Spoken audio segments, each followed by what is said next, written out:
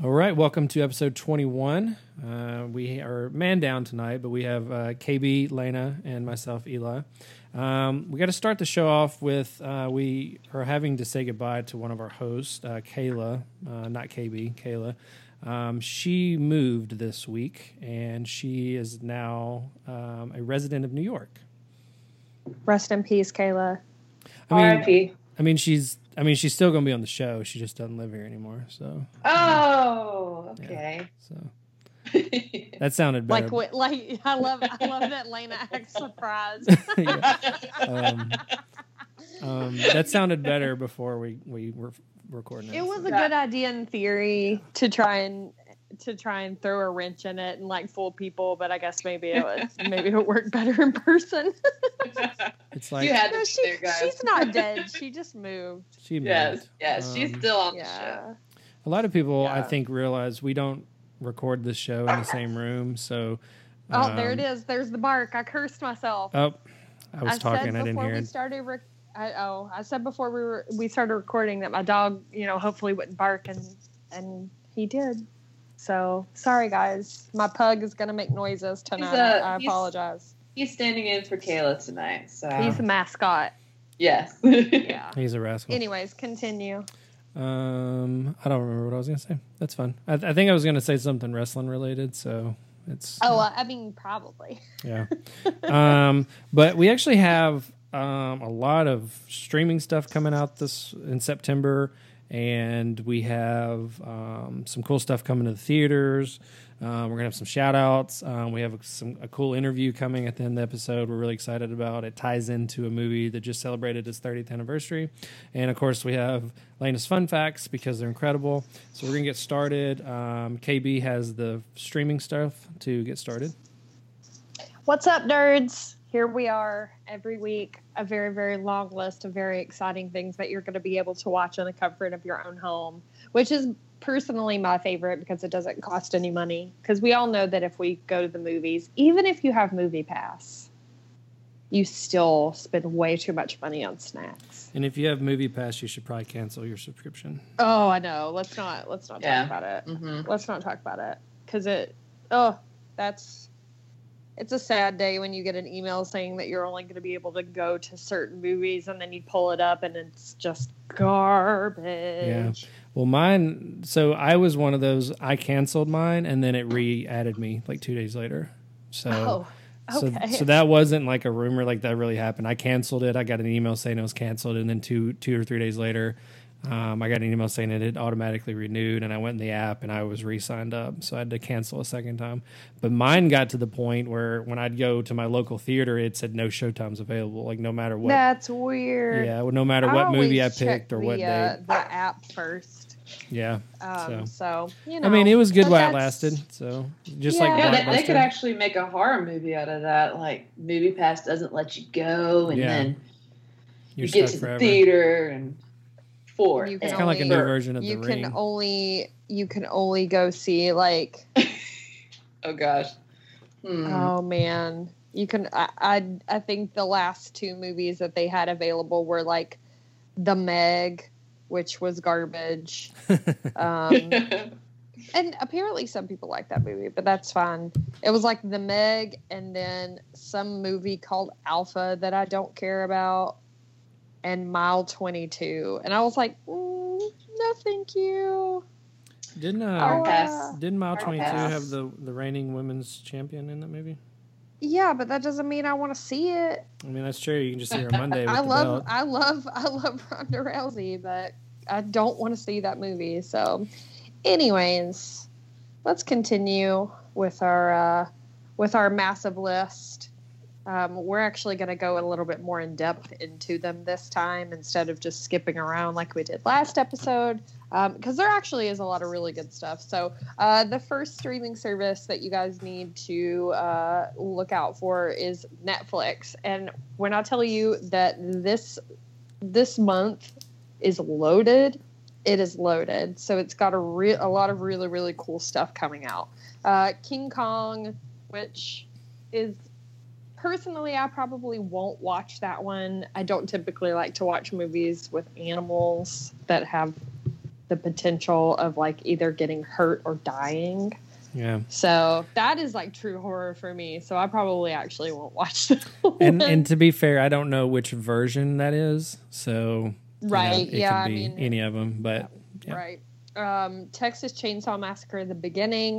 Those are both coming out on the 1st, and mini drum roll, we're finally getting Terrifier on the 1st. Shout out to David. Yes. So excited that he's finally hit Netflix. This is going to be huge for them. Because it's been on, has it been on any streaming services, like any like mainstream streaming services until now? I think I rented it on something when I watched it before we interviewed him, but it hasn't been like on an on demand. I mean, I'm honestly surprised that Shudder didn't get it before Netflix. Right. So I mean, that's a pretty big step for them. So we wish them all the success in the world. He was fantastic to have on here. So congratulations to the team that made the Terrifier for getting on Netflix. I'm sure we will see it on the top list very soon. Van Helsing season 2, which I don't know if any of you guys watched it. I haven't touched it. I watched the pilot. It's on Sci-Fi. It's kind of a twist. Van Helsing's a female in this version. Sure. It's like a post-apocalyptic kind of deal. It's kind of a twist on it. I mean, the first episode I enjoyed, but I guess the second season's on Netflix next week, and then I think season 3 premieres on Sci-Fi sometime soon. So. Interesting. We put this one on the list solely because I think that this movie holds a special place in all of our hearts, even though it's not a horror movie. Scott Pilgrim will finally be on Netflix, so that's a good. Yes. If you don't know what to watch, you just watch Scott Pilgrim. It's making its way onto a horror movie podcast. So clearly, we all have a great love for that movie. It was going to get mentioned either way. So anybody that's like trying to be a purist, you probably don't like Scott Pilgrim, which means that we don't trust you. Right. Next up on the list is The Witch, which I know that we are all probably very excited about. We all love that movie. I need to look up and see when Hereditary is out already on digital, right? I think it came out on like home video too. I think it's on like you can buy the DVD and stuff. Yeah, I want to say today maybe. Ooh, exciting! Yeah. So you can watch The Witch, and then you can follow it up with Hereditary, and then have nightmares for weeks. Yeah, which I'm ready for a podcast about that because I did watch it. So yay! Hey, let's get up here too. Oh, we will do that whole episode on Hereditary. Absolutely, ooh. I'm in for it. It's been one of my favorite movies so far, probably this year. So we'll get that done. Next up is American Horror Story Cult. The only season that I did not finish. Did anybody watch it? Yeah, I didn't finish it either. I got like 3. I got like 3 into it, and I lost interest. Yeah, that one was kind of a little bit of a miss for me. I'm gonna give it a chance. But I don't know, just the type of story was just not it kind of wasn't my thing. And I'm a huge American Horror Story fan. So we'll see if maybe I can give it another chance. Next up on the list is Maniac, a limited series.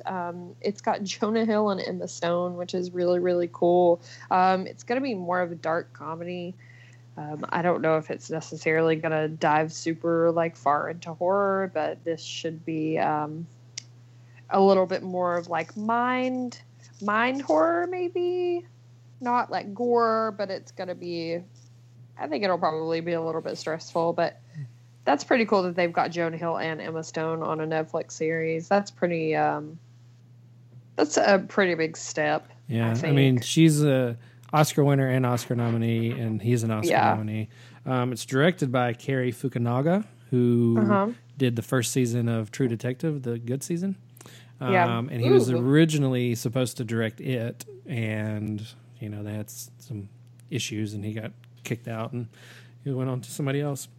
But yeah, Right. it looks, you know, I think what you said, it's probably going to have some horror elements in it, but it's at least like a sci-fi thing. So, I mean, it's more, I think it's probably going to be a little bit more of like mind suspense, like just stuff that'll fuck with your brains, which I'm like, I've kind of gotten to a point where that's what I want. That's what I want, is I want stuff that's going to make me uncomfortable and not necessarily I'm like, oh, somebody's getting their, you know, innards pulled out of their mouth or something. And I'm like, okay, it doesn't really do anything for me. That's funny anymore. you said that. There's actually a movie out, and the movie poster is that.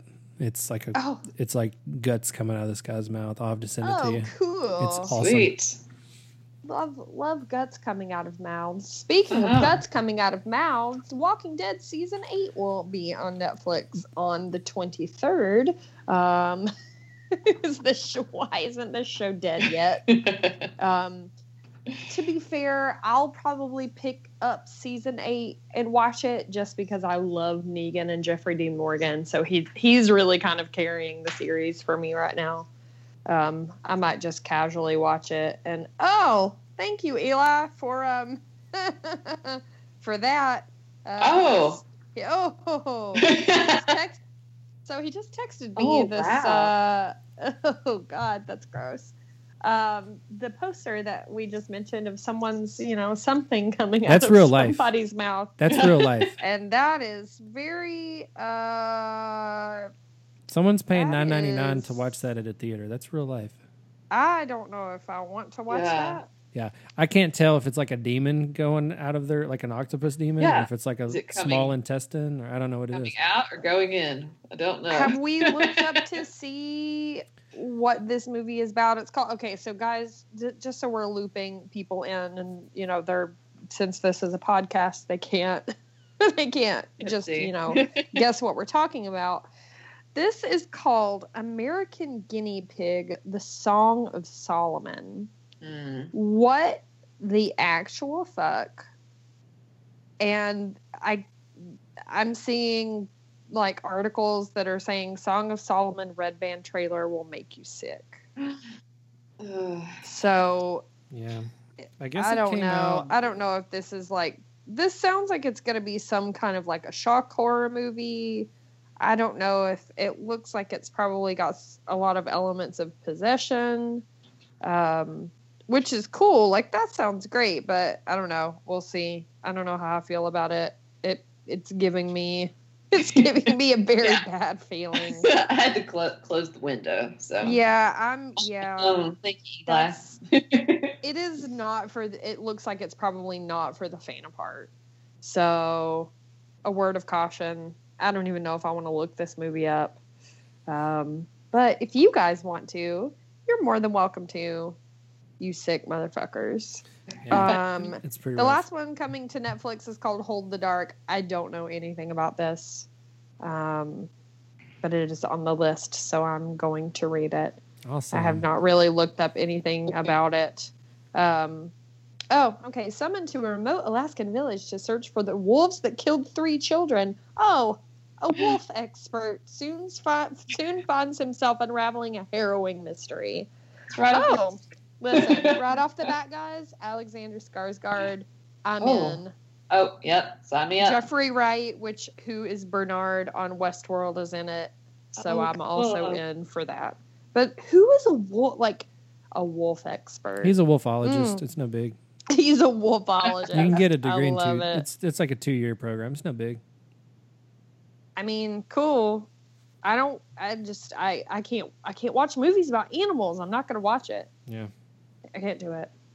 I can't. And it's like about winter, and that makes me sick too. So, I love it so much. Anyways, I'm done with Netflix. Who's All next? Right. I am next with stuff coming on Hulu in September, and all of these, most of these are coming out on the 1st. So the first one is the Amityville Horror, which I'm assuming is the Ryan Reynolds version. Bless. We'll watch. Bless, yes. Love it so much. Hashtag chopping wood. Yes. Oh my gosh. He is like a Greek god in that movie. And he's also terrifying. And terrifying. And let me tell a quick story about this movie, though, because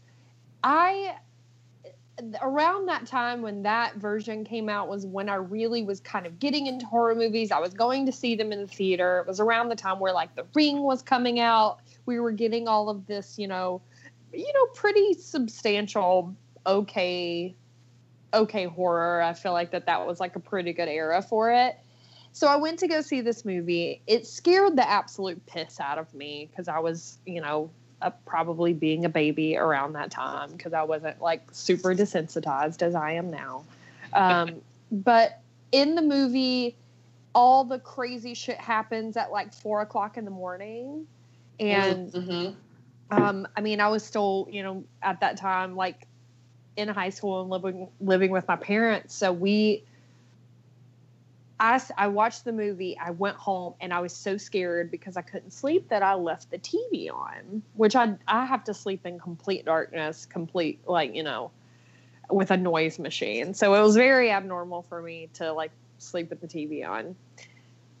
I'm not joking. I'm not exaggerating. I'm not spinning a story. I woke up at 4:00 in the morning, and a commercial for that fucking movie was on the television. No. That sucks.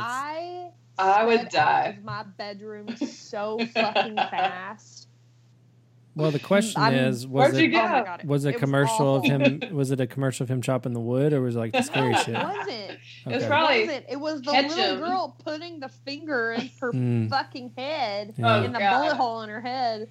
Like, that part still haunts me to this day. Because, like, you just wake up and you've got this little girl shoving this guy's finger into the bullet hole in her head at 4:00 in the morning. I cried. I think I actually cried. I have to say, like, That was my catch him, kill him, blood splattering all over his face So is what good. sticks out in my brain. I'm just like, It was so good. And it's still Okay. so good. Like, I actually really, really love that movie. yes, I agree. Excited Yeah, about that. it's one of the better remakes, I would say. I think, didn't we have an episode about that? Probably. Yes. Yeah. I don't know. We have discussed it before. Yes. So cool. Cool. Next is The Dark Half, which I'm pretty sure I've seen this movie. Stephen King adaptation about George Stark, I believe, is the killer in this movie, which it's not giving anything away. But there is a little bit of a twist. You just have to watch it. I love the beginning, might I add. Great book, too. Next is The Fly. Nope. Oh, yeah. Oh, yeah. Nope. Oh, yeah. Nope. I need to thank revisit you. this one, you guys. Nope. I mean, body horror. Oh, yeah. Yes. No. Absolutely not. That is in the category of 3 movies I will never watch You're like, again. hard pass. Yeah, I'm looking forward to that. I haven't seen it in so long. So, Nope. So I may be feeling like you do, Katie. Ooh. Regret that one. Never again. Yeah. Next is Joyride, which is a guilty pleasure of mine. R.I.P. Paul Walker. Mhm. I do love this movie. Candy Cane, Baba Black Sheep. I think it's hilarious too. I don't know about you guys, but I mean, the pink champagne, it gives me all the feels. That's one I like to turn on and just have it on in the background. But if you haven't seen it out there, you need to watch it. It's a fun, scary movie. Next is The Midnighters, which I'm not familiar with. I don't know if you guys are. No. I am not. That is not something I've ever It heard of. it was kind of a riff off of the Creep Show story. I mean, I don't think they intentionally did it, but it sounds like the same plot. They, I mean, I mean, I think if I tell them this, it's the same thing. It's the same thing I saw on Google, so I'm not really spoiling it.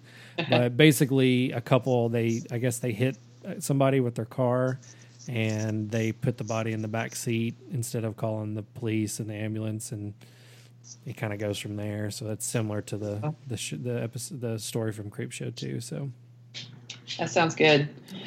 Next is Poltergeist Part 2, The Other Side. I don't think I've ever seen part 2. I haven't either. So I love the original. Yeah, I remember part Or 3. watch They like that. moved it to the skyscraper or whatever, and that was like the little girl died like right after that one was made. But I don't remember Yeah. a single thing about 2. Yeah, me neither. I'll have to revisit that one, or actually visit that one.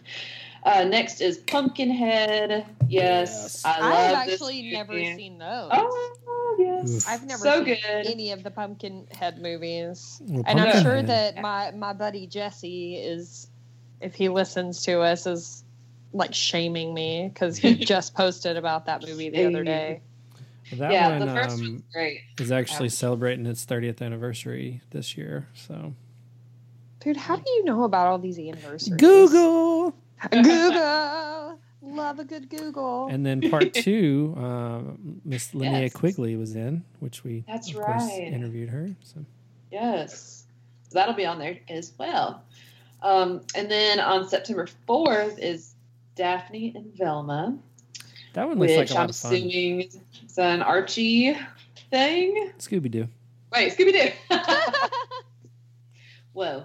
Wow, Lena. Good job. Very close. Very close. Yeah, so close. Yeah, it's actually a live action, and it's like a prequel, and so it kind of talks about how they got together as friends, and they I saw don't know like a anything about this. Hmm. Live Sounds action, interesting. really? Yeah. yeah. I think it technically came out last year, but I saw it. I saw it at Target. The Blu-ray was available earlier this year, so.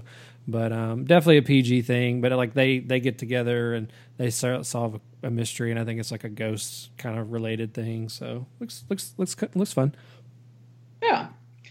And then on September 11th is Body Snatch, which I have not seen, but we'll look forward to watching. And then on September 29th is Jigsaw. Oh yeah. Yes. Yes. Which, guys, Yeah. I actually still have not seen it. I haven't either. I have not gotten around to watching it. And you guys know how excited I was about that movie, and time just got away from me, and it never happened. Yeah. So I've got to do it. I've got to do it.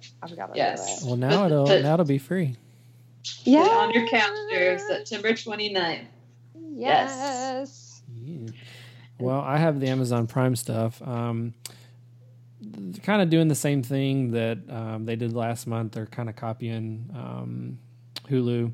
So they're also showing Amityville Horror, The Dark Half, Joyride, Poltergeist 2, Pumpkinhead, Pumpkinhead 2, and Jigsaw. So those will all be available, I think, on the same dates too. They are also showing Ghostbusters 1 and 2, which are just classics. And then they're also showing Strangers Pray at Night on September 5th. And I know I didn't see that one in the theaters. So I haven't seen that one yet at all. yeah, so next week. I've heard it was good. That one will be available. So not a ton. Amazon had a lot more the last couple months, and this month they're kind of copping what Hulu did. So I mean, they got to do what they got to do, I guess. more money, more problems, you know. So I've got Shudder to round it out.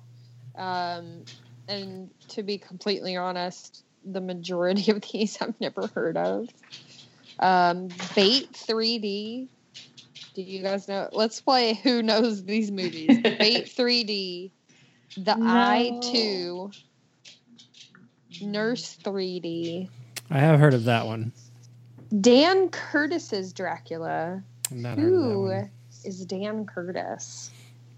Not sure. I want to say it's British because I think that aired in the UK, so I think he's a UK director. Well, cool. Yeah. I'll give him a chance. Dead of Night. That is also Dan Curtis. Sorry. Oh, really? That's like an anthology, so that one I think it could be cool. Interesting. Old Boy, which I actually did start, and it is, I believe, a Korean film. Mm-hmm. It was really interesting, and I just never got around to watching it. I have trouble actually paying attention to subtitles, even though if anybody knows anything about me, I am a fanatic of all things South Korean. So like K-pop I can for usually, life. I mean, other things too, but yes, I am primarily a K-pop fan, but I also love the language. So that's usually like something that I can actually sit through because it's a language I like listening to, and I don't get like super distracted. But it's I'm kind of a strange spacey, story. Yeah, it was kind of hard to keep up with. Yeah. So the remake didn't do it any justice. So. Oh, the one with Josh Brolin. Mm-hmm. Yeah, no, I never watched that. So it was, but if you want to give it a chance, what I saw of it was pretty good. You've just got to really, really pay attention. The next couple are Revenge, which only just makes me think of that TV show. And I don't know if anybody watched Revenge, but I really, really loved that show. That show was magnificent. It was one of those like cheesy shows with twists and turns, and everything's about rich people and like who killed who. And I mean, it was basically like a soap opera, but way better. And I loved that show. So shout out to Revenge, which is probably not what they're talking about, but I believe that it's on Netflix if you want to watch the actual TV show. Night of the Virgin, Let Us Pray, and Channel Zero, No End House. That seems like, I don't know what any of that means. I'm excited about that because I just watched the first season of Channel Zero and really enjoyed it. Yeah, it was really good. I've never heard of it. Yeah, it's on Sci-Fi. A lot of people are saying it's like the best horror show on TV right now, even better than American Horror Story. I've watched No End House. It's really freaking creepy. Because, I mean, doing a horror movie on television is hard. Yeah. It is no easy feat. Yeah, the first season just got put up sometime this summer, and now this is the second season. And they just finished the third season on Sci-Fi, so that'll probably be out, around Christmas or so. Revenge is the movie I watched a couple weeks ago. It's a Shudder exclusive, but they released it in theaters and on demand first, and now it's finally coming here. And it's freaking rad. It's really bloody. It's kind of... I don't know. Imagine somebody like, I don't know, like Paris Hilton, almost getting killed and then coming back for revenge. Like it's that kind of thing. And, it sounds interesting. Yeah, it's pretty rad. Night of the Virgin kind of sounds like Once Bitten to me. This kid's trying to lose his virginity and he finds this older woman, and when they finally start doing stuff or whatever, he finds out there's other stuff going on. So it sounds kind of like the Jim Carrey movie Once Bitten. I don't know if it has anything to do with vampires or not, but that's kind of the premise. So I was also going to say Tubi TV, Tubi TV. They have a bunch of free content. A lot of it's with ads. Also Vudu, VUDU. They're, I don't know if Walmart backs them or they own them. I don't know what the deal is, but like you can actually like sign in with your Walmart.com login. So something's going on there. It's historically just a video rental place. So I think that's where I got Revenge, as I rented it from there. But they show a lot of free movies with ads, and the stuff's going away. I think by the time this airs, it'll have already gone. But like the first 5 Nightmare on Elm Streets were there. So like I watched part 4 the other day on lunch for study purposes for this episode, and it only showed like 2 or 3 ads, so it was just completely free to watch. So those are some good resources to check out as well. So, and then I think KB was going to mention some of the TV stuff too, right? Yeah, still tying into a horror movie on television. 2 things that are very, very close, fast approaching that people have been pretty buzzed about. Of course, the new season of American Horror Story called Apocalypse, which is a Murder House and Coven crossover season. So I will be excited about this one. I know that I said earlier that I wasn't really into cult, but that doesn't, with American Horror Story, you can't like say that you weren't into one season, so you're not going to be into the next season, because the story's never the same. So this one should be really good because, Murder House was the inaugural season, the inaugural story, and then Coven was probably their most popular season. I mean, even more popular than Hotel, and that had, you know, fucking Queen of the World Lady Gaga in it. So, you know, that's going to pull, I think, a lot of people back into the franchise. Evan Peters is resuming his, you know, his role of Tate, which was like probably his most popular role. So I'm jazzed about it. I will watch it. Nashville people, I know that Tribe on Church Street will be screening the show every week, so I think that that's probably where I'll end up watching it. I love fun. Tribe. That is like one of my favorite bars, so I always watch Drag Race there. So I was there last night, and they're showing Apocalypse, so I think I might actually go there maybe once a week and watch it. So should be fun. And then, you know, we recently got the Purge movie. We will have our Purge 10 episode series on September 4th. And American Horror Story was on September 12th. Sorry to mention that. But this Purge series we've mentioned before should be really, really interesting. It's going to kind of bridge some gaps and some stories. So we'll see what happens. Yeah, that's all I got. Sounds pretty exciting. Like we've been mentioning, you know, a lot of the year is kind of the driest spell. You know, there's some gems that pop up periodically, but, you know, late August through Halloween is really when stuff gets popping. So we're going to have a lot of content from now until... These are a couple of heavy hitters, so...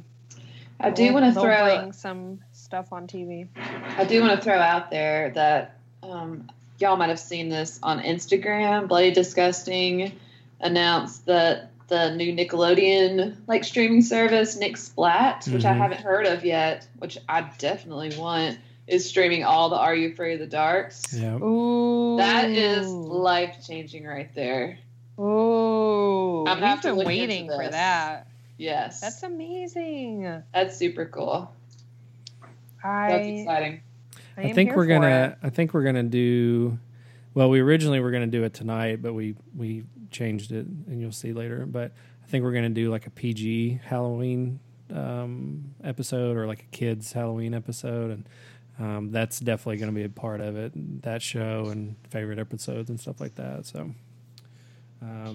But yeah, so I think we're to the point we're going to do Lena's Fun Facts, starting to become a highlight of the show. So here in a second, we'll get to her. Facts of the Week. All right, Miss Lena, take it away. All right, guys. Today's fun facts are about our favorite Christmas sweater-wearing, butter knife wielding Springwood slasher, Frederick Charles Krueger, also known as Freddy Krueger. Yes. Hey, he's the man. He is the man. Love him so much. He's so funny. He'd just be like the coolest uncle, wouldn't he? Well, we'll start with my first fact. Robert Englund, who we all know is our beloved Freddy, he actually cut himself the first time that he tried on the Freddy glove. How crazy is that? That's I don't know if that's a good or a bad omen, but that's funny.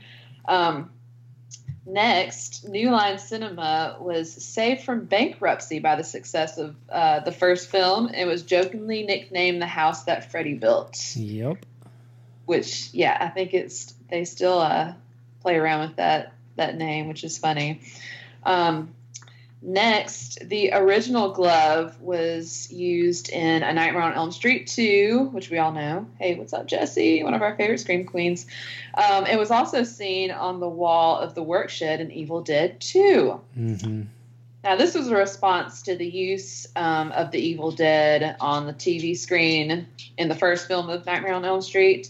And it was part of just a continued banter between Wes Craven and Sam Raimi, which is fun. However, when Wes Craven loaned the glove to the Nightmare on Elm Street 3 cast, it got lost and has never been located. So I'm just wondering if it's hanging in someone's house. It's got to be. You just don't lose Freddy's glove. Yeah, I wouldn't be surprised. Yeah, I mean, I would have my eye on that thing, but who knows? Maybe the truth will come out one day. Next, Jackie Earle Haley actually auditioned for the original movie, but his buddy Johnny Depp got the role instead. That's something I thought that was super interesting. I did not know that. Yeah, That is very interesting. And evidently, Yeah. Johnny Depp wasn't even auditioning. Like, he just went to the Right. audition with him, and they were like, "Hey, why don't you come in?" And yeah, Well, the thing about me with Jackie Earle Haley is that I think that he would have been really good in the remake if he had been given a better script. yeah. Yeah. Because he's a great actor, and He he is. looks very, very much looks the part.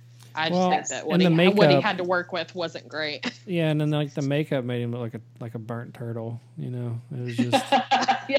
Oh my god, a burnt That's turtle. very true. I agree with that. Plus the fact, comparison. you know, like the original movies, I know, like, I guess the script was written for him to be a child molester in the first place, but then they just made it like he was a child abductor, or, killer, and then they went back to child molester for the Jackie Earle Haley version, and I was just like, come on, I don't know. I want the funny Freddy.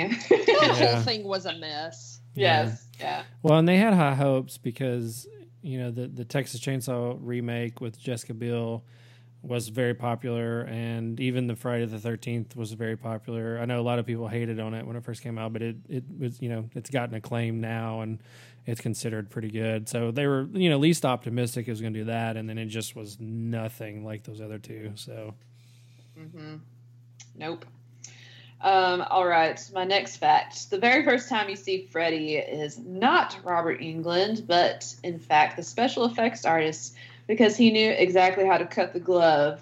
And I could see that because every time I see Freddy that first time, he's cutting the glove off and the green nastiness is spurting out of his hand. I'm like, that doesn't look like Freddy, like Yeah. actual Freddy.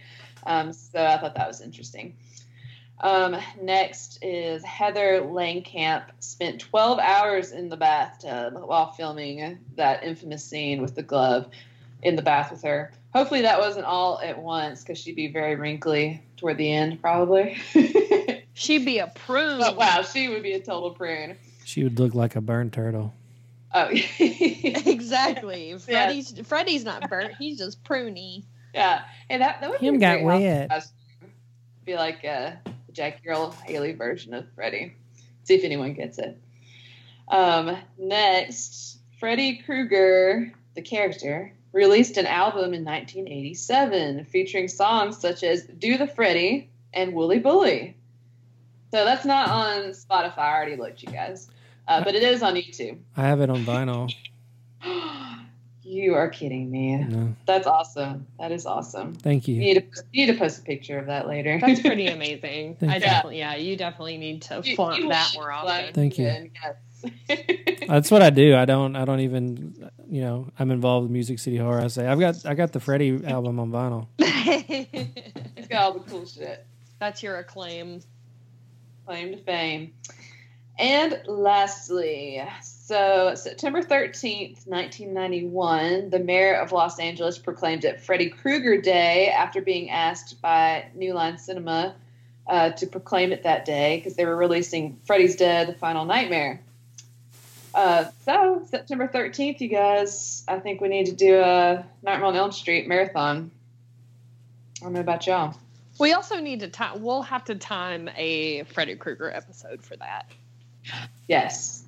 That's actually a great idea. Maybe we'll just talk about every year. We'll just talk about one Freddy movie. I like that idea. That's all I got tonight for y'all. Beautiful. An A+ job as usual. Thank you. Thank you. I think what Kayla always says is that your facts are probably like her favorite part of the show, and I think it's my favorite part of the show as well. Thank you. I have a lot of fun.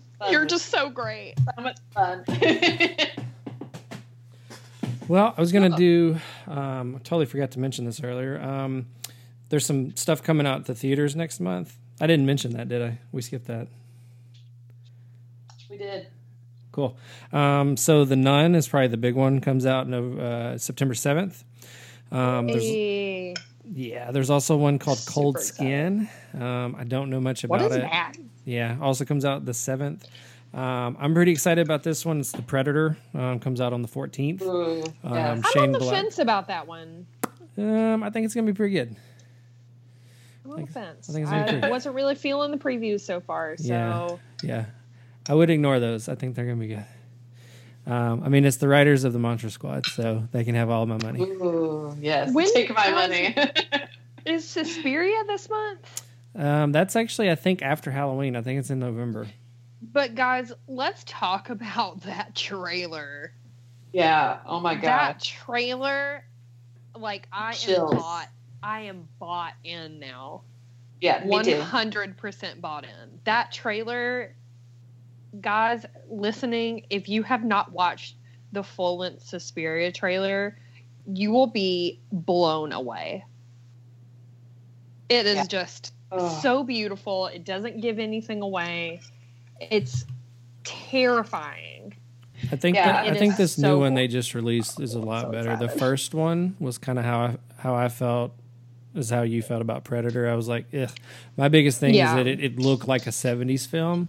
And it's not even like, a lot of people are bashing it for like, why aren't you doing the same kind of color schemes and all that? And I mean, I don't know why you'd want to try to copy that anyway. I'm sorry, but fuck people like that. That's so stupid. But it's like, it just almost looked like they're still trying to make it like a 70s, like a period thing. So that kind of put me off a little bit. This looks new one is just beautiful. like crazy town. Even though I think we're going to have to see Dakota Johnson dance. I mean, I don't really care about her.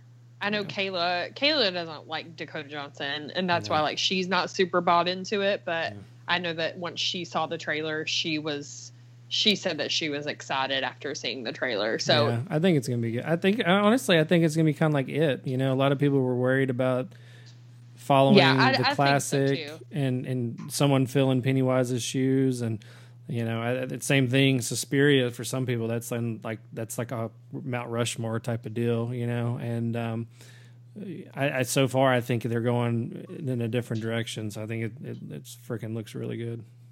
Mm-hmm. I'm pretty stoked about it. Yeah. The final one is House with Clocks in the Walls, which is Eli Roth. It's going to be more of a kid's film, but it's going to be kind of spooky, kind of like a haunted house thing. That comes out on the 21st. So a lot of stuff happening in September on streaming, on just, television, and also in the movie theaters. So thank you. Lots of fun stuff. Thank you for the fun facts, Elena. So tonight, our episode, we are interviewing Nick Benson, Blake Best, and Mick Strawn.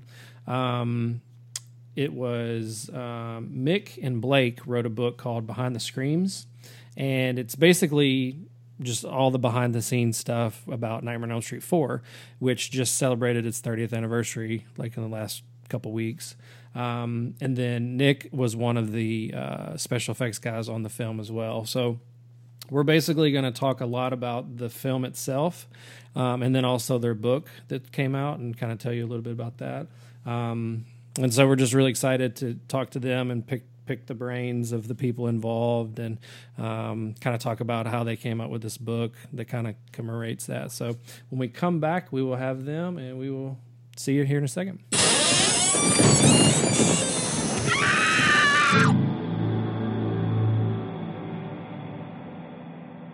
All right, so tonight's episode is pretty cool. We have 3 guests with us, which I believe is the most we've had on here. We have Nick Benson, Blake Best, and Mick Strawn. And Blake and Mick wrote a book called Behind the Screams. Excuse me. And they're going to give us some details about that, the new, where we can find it, all that kind of stuff. Nick and Mick actually both worked on Nightmare on Elm Street 4. So we're going to be able to dive into some of the behind-the-scenes secrets and, working with Robert Englund and, all that kind of stuff. So, gentlemen, welcome to the show. Hello. Thank you. All right, so this first question is kind of a softball. So obviously, Mick and Nick, y'all worked on this movie together, but how did everyone meet and also get involved with the book? I'll let Blake take that one. Let's let Blake take that one.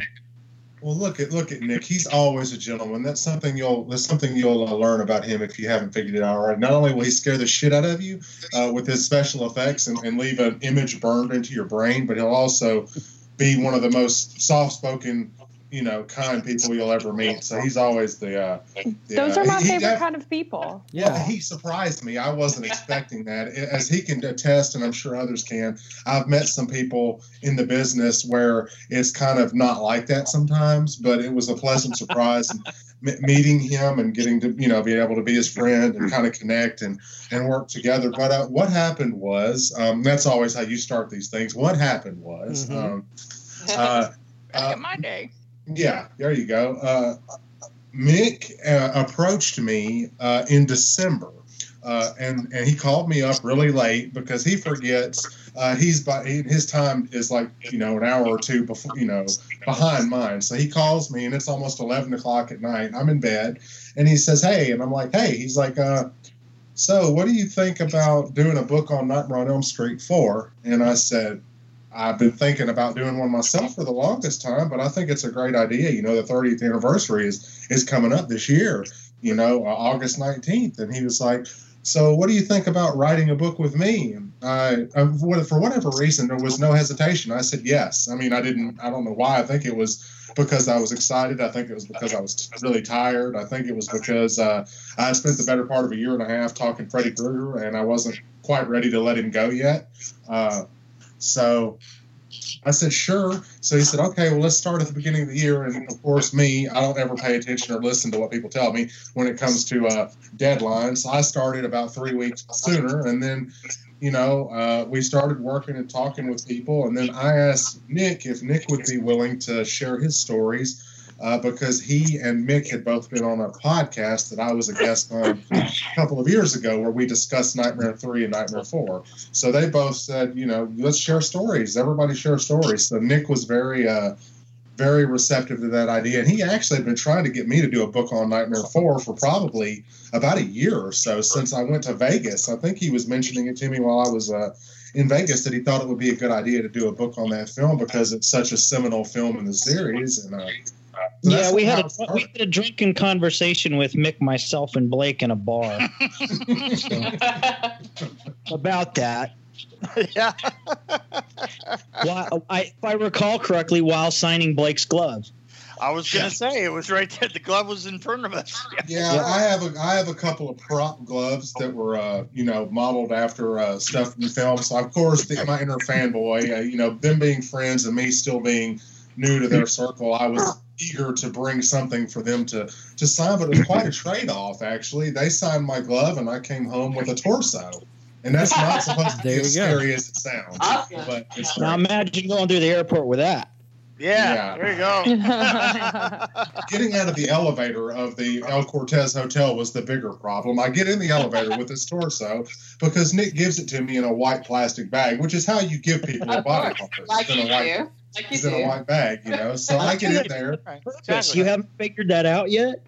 Yeah. So he gives it to me, and I get in the elevator, and there's a lady in there, a cleaning lady with her supplies, taking the elevator up, and I've got it, and then she looks over at me, and I smile at her, and just as I go to open the door, because it's off, my floor, the torso falls out of the bag a little, so all she could see is this bloody, flesh-colored thing in this bag, and I don't know why I did it. I have no idea. I guess it's because I just wasn't thinking. I opened the door to step out. I turned back and said, "Have a good day," and then walked out. I'm sure I ruined her fucking life, by doing that. But, because that's not what a serial killer would say at all.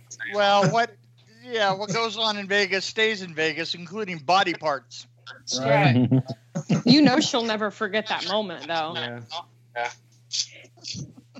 I'm sure. Well, what he's not telling you is that security showed up in his room 10 minutes later. Well, the truth of that is, I went to go have dinner with Nick and his lovely wife at a restaurant, and security that was supposed to be guarding us came up and started asking for autographs and pictures. So I was like, well, I don't know how effective security is going to be this evening, That's awesome. Now, Blake, you've written some other books on Freddy and the Nightmare on Elm Street universe. Can you tell us about how you got into being in Freddy's world? Oh, you found out about the other book. I'm so sorry. What happened was, again, there we go with that. When I was really young, home was kind of a really scary place for me, so I sort of dived into horror because I thought that it would be interesting because I was kind of living somewhat of a spectacle life at home and wanted to kind of get out of that and look at horror stuff. So I started with, Edgar Allan Poe, and then I worked my way up to Stephen King. I did some R.L. Stein, Dean Koontz, and then when I was older, Bret Easton Ellis and some of the others. And I just decided, after a career in the music business, I retired from that in 2013, and I decided to just write full time. By that point, I had already been published a couple of times, and for short stories and essays, and I decided to go ahead and tackle a book project.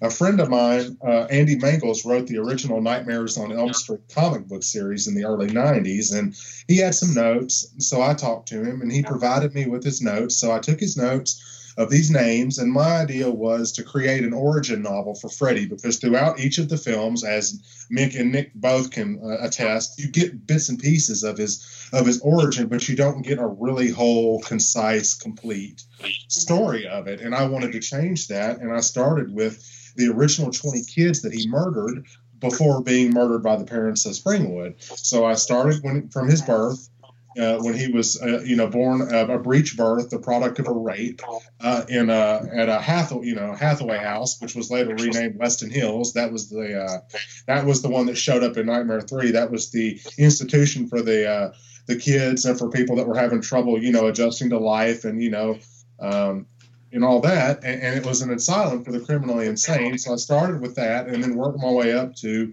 all of his murders, his marriage, the birth of his daughter, and then his murder at the hands of the parents in 1971. So I started with that and then just completed it, and the book ends with Thompson calling in the murder. He set the place on fire, the boiler room. He looks at his wife, and I'll try not to curse too much, but he looks at her. She's got the glove in her hand, and he says, "Get rid of that effing thing." And that's sort of how the book ends, is with him calling in this fire, having made an understanding amongst everyone there. We're not going to talk about this. We've become what we hated most. We became murderers in order to stop the murder of our children. So we have essentially become what he was, more or less. And that's sort of how the book ends. So that was my first foray into the world of Nightmare on Elm Street. And I had a lot of support from Mick and from Nick both. They both championed this book ridiculously. They stood behind me when it caused a little bit of a buzz and a little bit of controversy among Nightmare fans. They stood behind me, and they both thought it was well done, and it could be canonical. So that was good enough for me, and I think that's probably what helped me get my later job working with Mick. Was that book.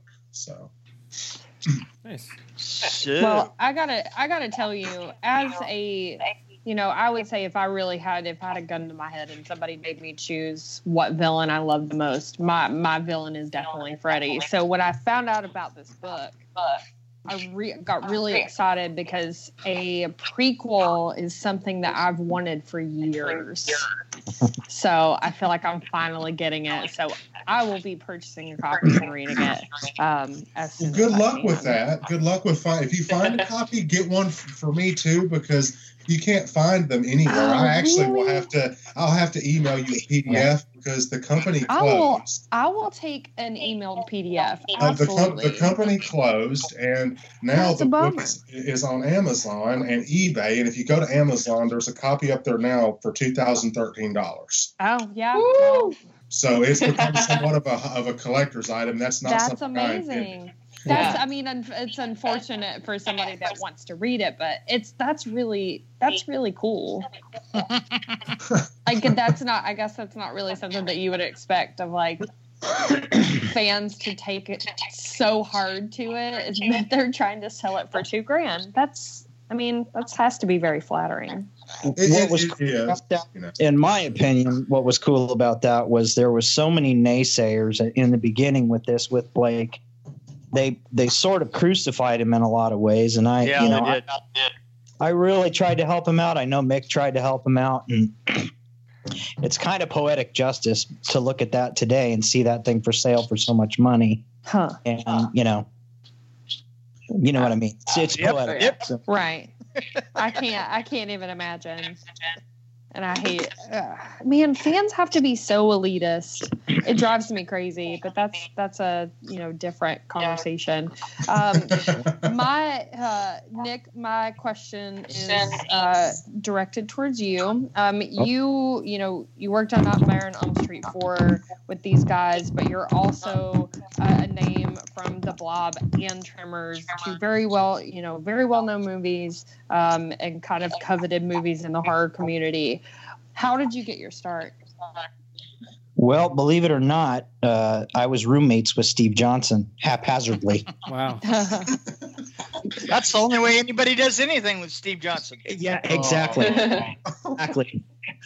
Really what happened was I was in a band, and I was in a very theatrical band in those days. And I was doing a lot of weird stuff with my music and everything else, and wound up roommates with Steve. And one day, I don't know what it was. I don't remember what Steve was taking, but I remember a very sort of wasted conversation of him saying something to the effect of, "Hey, how'd you like to come make Rubber Monsters?" And I just basically said, "Of course." So that's what started. Right, exactly. Who wouldn't say yes to that? Yeah, it was kind of funny because it's like I'm playing music, and every other idiot in LA wanted to be a musician at that time. And, we had a following and everything, but this is Steve Johnson asking me, "Hey, do you want to come make Rubber Monsters?" And yeah, what are you going to say? Of course the answer is yes. I would do that right now. So that's kind of where it all started. It started there. I worked on a couple movies with Steve, and then I met Screaming Mad George, and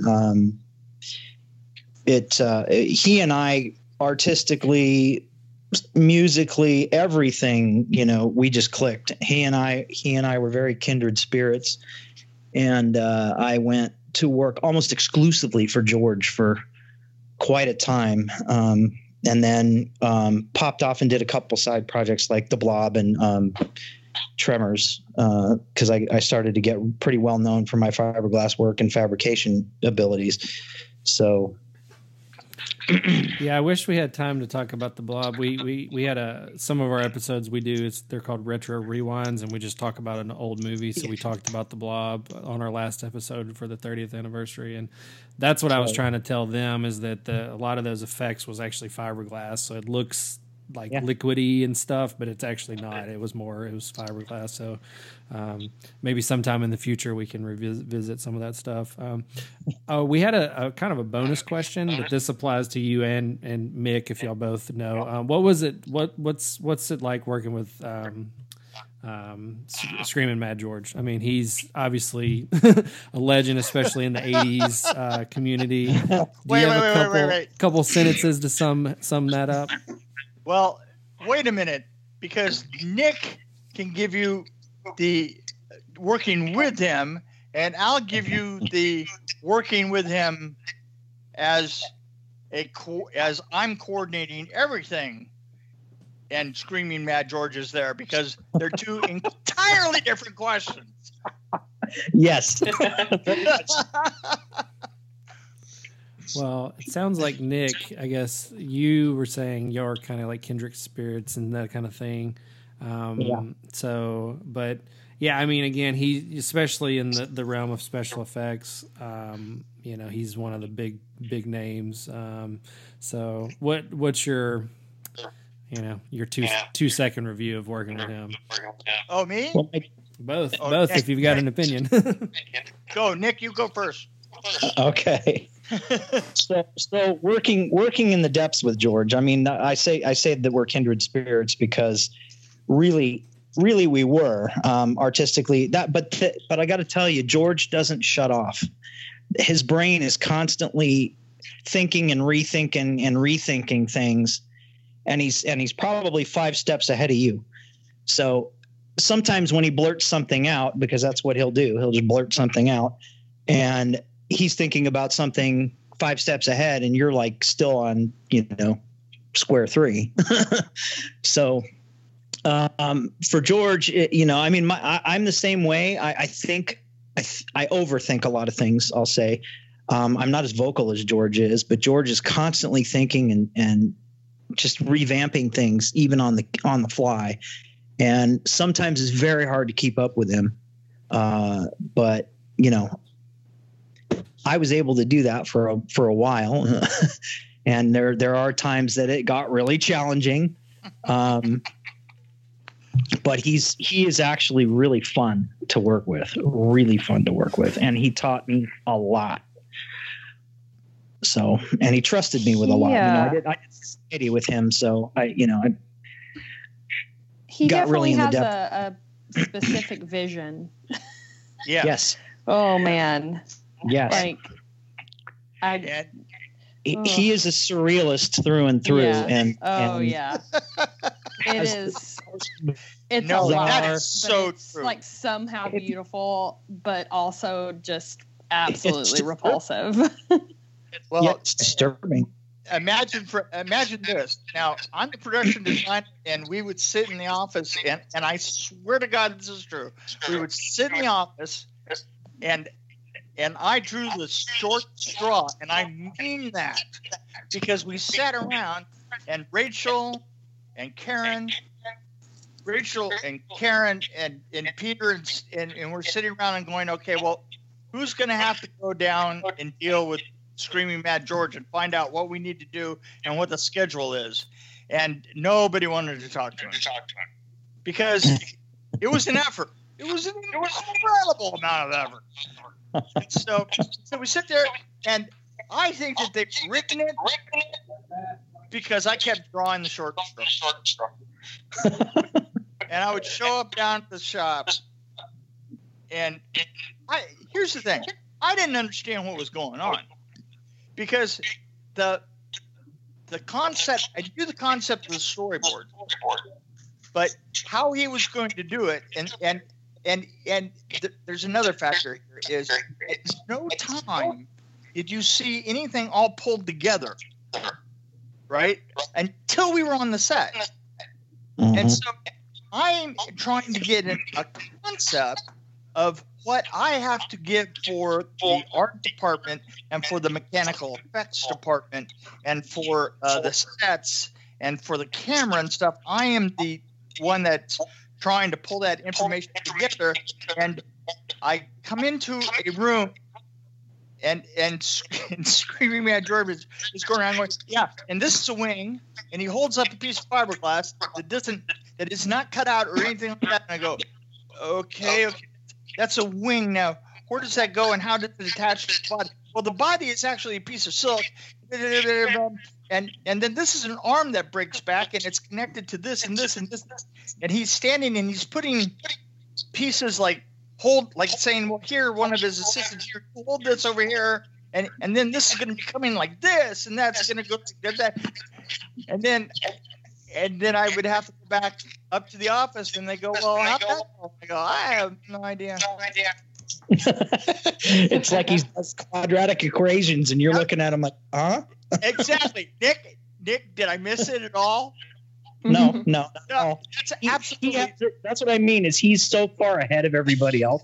The stuff that's done, he sees it all the way to the finish point, and you're kind of like, okay, well, I don't see that yet, but okay. And the thing is you're just looking at a whole bunch of disjointed pieces and stuff, and a lot of times, and especially with the cockroach thing, if you look at that sequence, an awful lot of the time her body completes the puzzle, right? And this is different. This is really difficult to understand. Is that he could show you the bench, for instance, and the barbells, and then you look in the corner and you go, and those are the arms, and you see a fiberglass torso piece, and you see a pile of arms in the corner, and you see a pair of barbells, and then you turn and you look right in Screaming Mad George's eyes, and you go, and I don't get it. So I have to tell you, it was a case of where I am on the set and I am watching it come together and going, oh yeah. You see, one thing about a production designer is it is your job to pull things together and make it apparent to everybody else what's going on so that they can do their jobs. And I have to say that totally 100% George defeated me at every stage. But it is interesting though, because what it makes you is, in a way, you're kind of the audience too.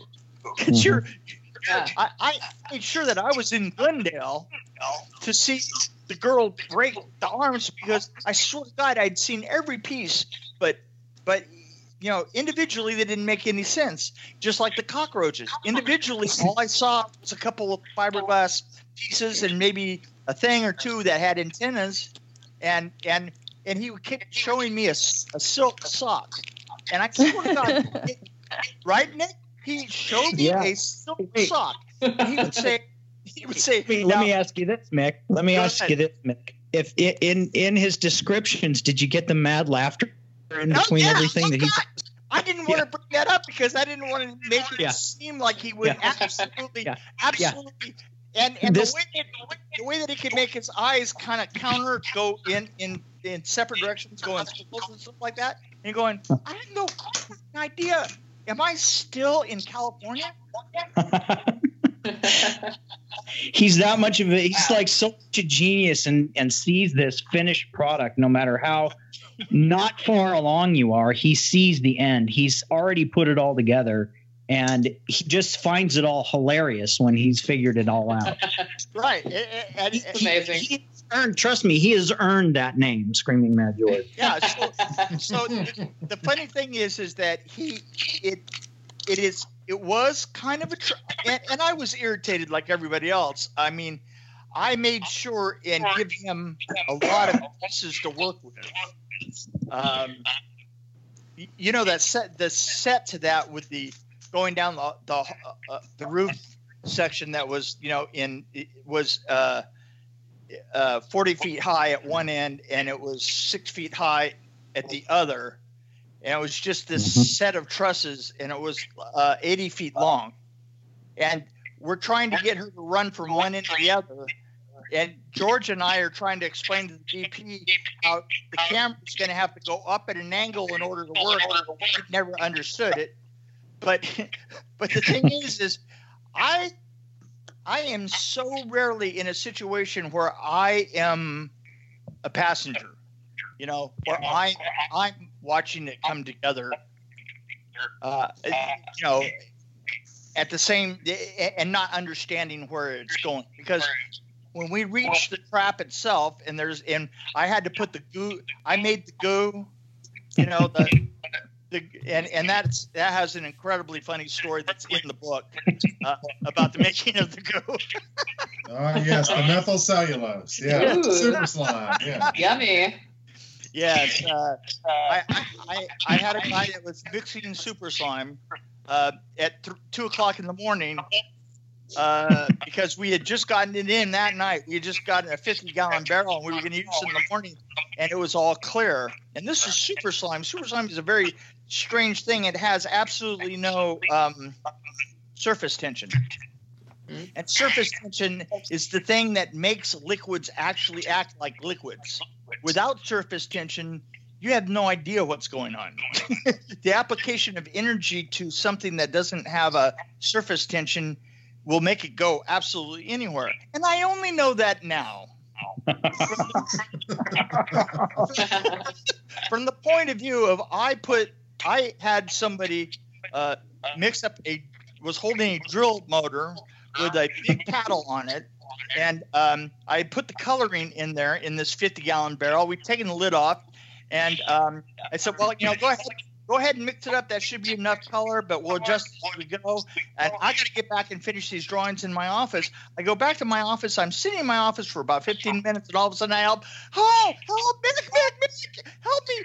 And I run into this room, and I come around the corner, and it kind of, all I can say is it looked like the Blob 3 years before the Blob came out. The entire contents, because of the application of energy, the cattle moving around in the drill, the application of that energy made that, being as the screw of the drill goes up like this, that application of energy without, surface tension made all the contents inside of that 50-gallon barrel crawl up drill and envelope. Whoa. He almost drowned, for fuck's sake. I'm sorry.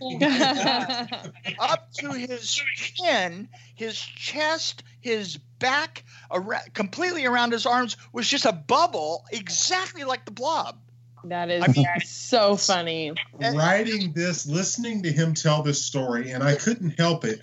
My natural personality, when somebody tells me something like that, is my first response, and it's in the book, was, damn it, Mick, you can't fucking let that stuff happen. You cannot let your workers get eaten by the effects on the set. Who the hell's going to build the effects if they die, And the thing is here's the other problem is this slime was incredibly expensive, and I had to spend the rest of the night scraping the guy down. Oh my God! Back in the barrel. It was Ew. Yeah, it was like the ew that keeps on giving.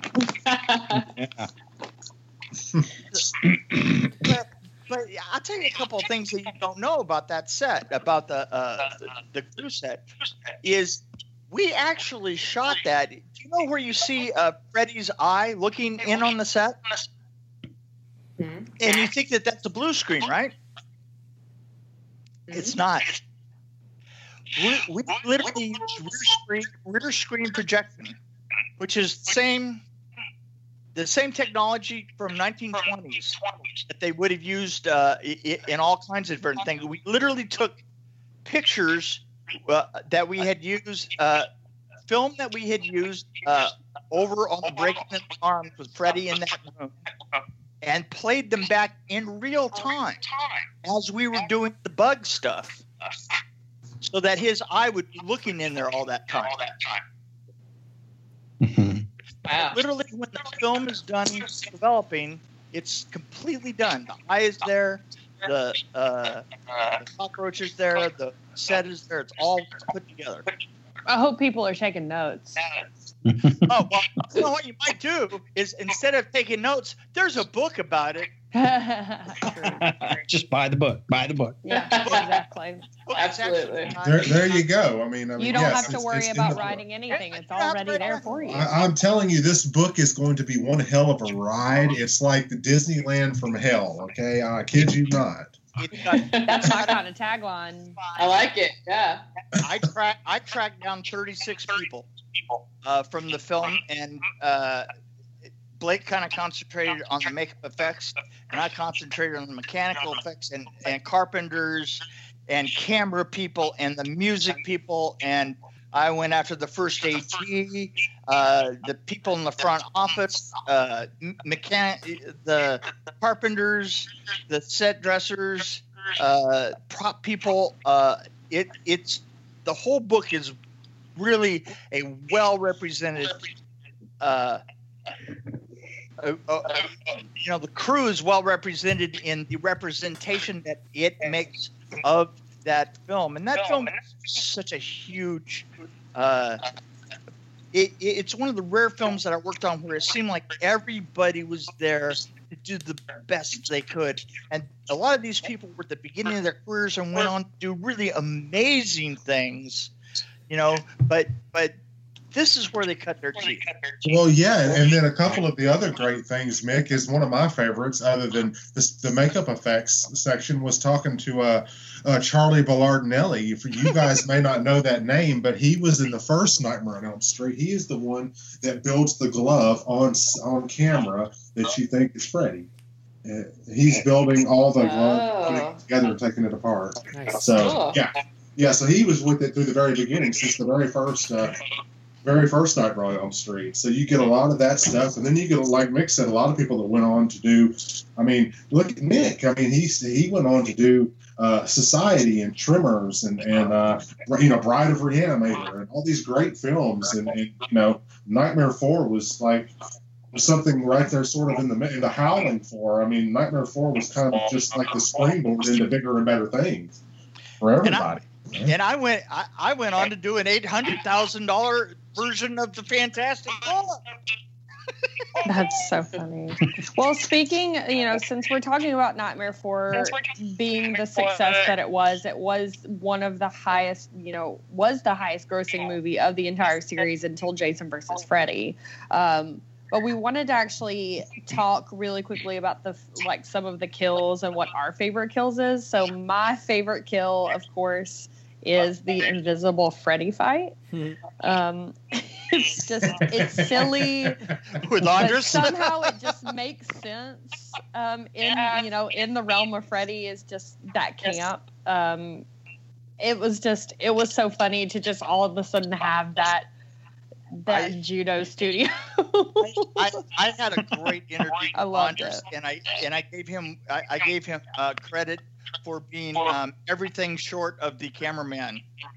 He did his own stunts. He did his own effect. It was very, very believable. Did it all. That's talent. It was very, very believable. But I mean, when you read the book, that sequence originally was going to be markedly different than what it turned out to be. I'm not going to give too much away because hint, buy the book, to get the full story. But there was a lot more involved there. And then, Mick, there's a great story during that sequence. I don't know if you want to get into it, but there was somebody that was like the wrangling pin for the extras too. I saw. Here's what I'll tell you that little story because that was pretty funny. Is we used to use that particular set because I had all those platforms in it. We used to just set the extras over there and they'd hang out there all day long. And one day I happened to walk up behind one of those curtains, and the extras are one at a time. They're doing imitations of the crew and of the other actresses and of like Bob Che and all the rest of that.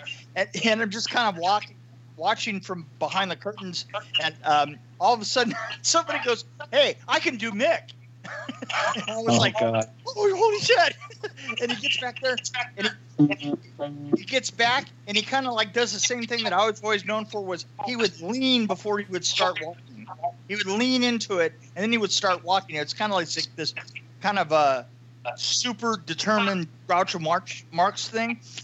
And he goes and he leans into it and he walks to the middle and he stomps his feet and stands in one place and he goes, "Okay, I need 7 of those things up there and 3 of them over here. I need 7 to get over there and 5 to do this down here and get it. I need it done right now and I'll be back over here." And he stomps off the stage. And as he's stomping off the stage, he walks right past me. I sort of looked him in the eye and kind of like fast. He was gone. So good time had ball. That's amazing. Yeah, I actually wanted to ask about the one of Suck Face Sheila kill because that's actually my favorite. Yeah, that sucks.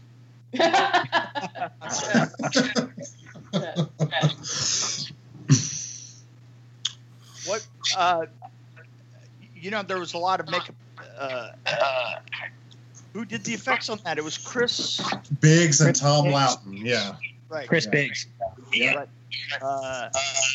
They put that all together. What I thought was really interesting about it was how they did the eyes. the milky look in the eyes where they go milky. Yeah. That was really, really super creative. What they did is they used clear eyes, with a slight darkening for the retina in the middle, and then what they would do is they would inject a white fluid into it through the liquid that was in it, and slowly it would displace the clear liquid in there and go out the other side. So that's how you're looking at the eyes, and the eyes all of a sudden just go milky as it's deflating. Oh yeah, it's a great story. Tom, go ahead. I'm sorry. No, go ahead.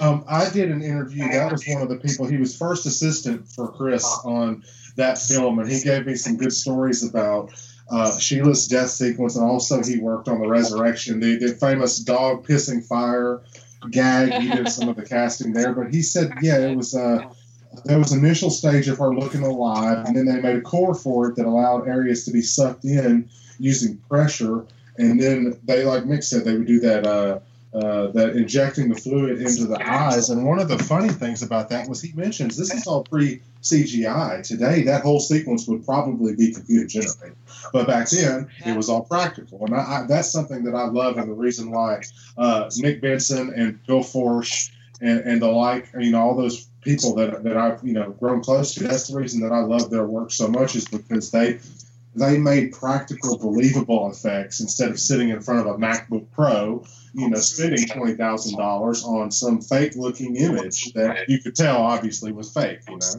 Absolutely.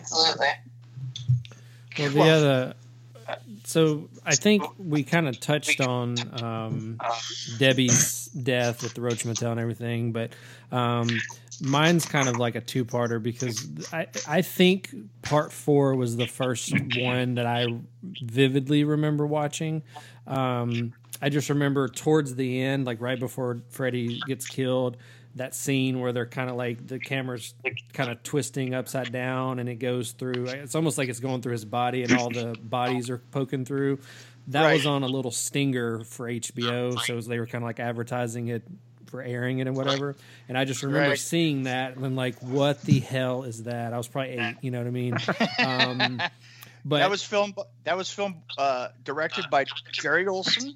Nice. And it was actually shot by Russ Carpenter, who at the time was like ancillary DP. I think he was like the 37th unit or something like that. But there were so many units shooting all the time. At one point, Lisa was talking. Lisa Wilcox talking about walking across the stage, and she was following herself as she passed herself. She said there was one point where there were 5 of her in the stage at once, right? Well, and that's true. And another one of my favorite things is you're talking about the death sequence of Freddy with all the souls poking out. Nick actually was one of the more prominent souls that popped up out of Freddy's sort of shoulder area, and he has a really awesome story that's just unbelievable. It's amazing, and he's been to a couple of these conventions where they have the puppet in the prop collection to prove that. Nick, I really want you to tell that story, because they're going to absolutely die when they. Yeah. I don't know how good of a story it is, because I'm still afraid Robert's still mad at me. Oh no. Oh no. Yeah, it's a good story, but I basically got fired from puppeteering that puppet. So we're in the throes of trying to shoot this thing, and Robert's strapped to this piece of wall, and there's about 10 of us around him. I think his parents were there on that set too. They were his mother and or his father and his father's girlfriend. Yeah. Yep. Yeah. So we're trying to shoot this thing, and we're doing multiple takes, and I'm trying to puppeteer this shoulder puppet, and Steve keeps, actually there's video of this. somewhere. I think Blake has a copy of it. I have it, yeah. But he's asking me, you can hear Steve asking me, because Steve's directing the shot, and you can hear him asking, hey, more, Nick, more, give me more. So I'm going crazy with this thing, and I wind up stabbing Robert in the neck because an armature wire popped through one of the hands of this thing, and it actually is stabbing Freddie in the neck. And he's yelling, but no one's really, because he's supposed to be yelling, so no one's really paying much attention. So Robert yells, cut. And he's like, cut, I'm getting stabbed. And so, so I basically lost my puppeteering job that day and went to puppeteer other things. But gosh. That's it. I'm the guy that stabbed Freddie. Nice. There you go. Hey, I mean, I guess you stabbed Freddie before Freddie could stab you, right? There you go. Yeah, you're the true champion of Freddy Krueger. Here. Yes. I got up on it. We got was to interview Linnea Quigley, and she kind of told us about that sequence, busting through the thing. Now she was on the big model though, right? Yeah. Like the 25 version or whatever. Yeah. The one that lost control and nearly killed someone. Yeah. That's what she said. See, and part of that goes back to the fact that we were filming everywhere. We were filming the beach sequence in Long Beach. We were filming in the Rialto Theater, which was in Pasadena. We were filming the where Alice is sucked into the theater. We're filming that up in Highland in Hollywood. The Cravian, yeah, exactly. The Cravian was down in Culver City. Of course, the junkyard. The junkyard was 2 acres in the middle of Arletta, in the middle of like all the junk, the auto graveyards, which just the sequence of listening to Peter Chesney and me talk about my design of and his design of of all the mechanical work that was involved in the junkyard is worth the price of admission all by itself. All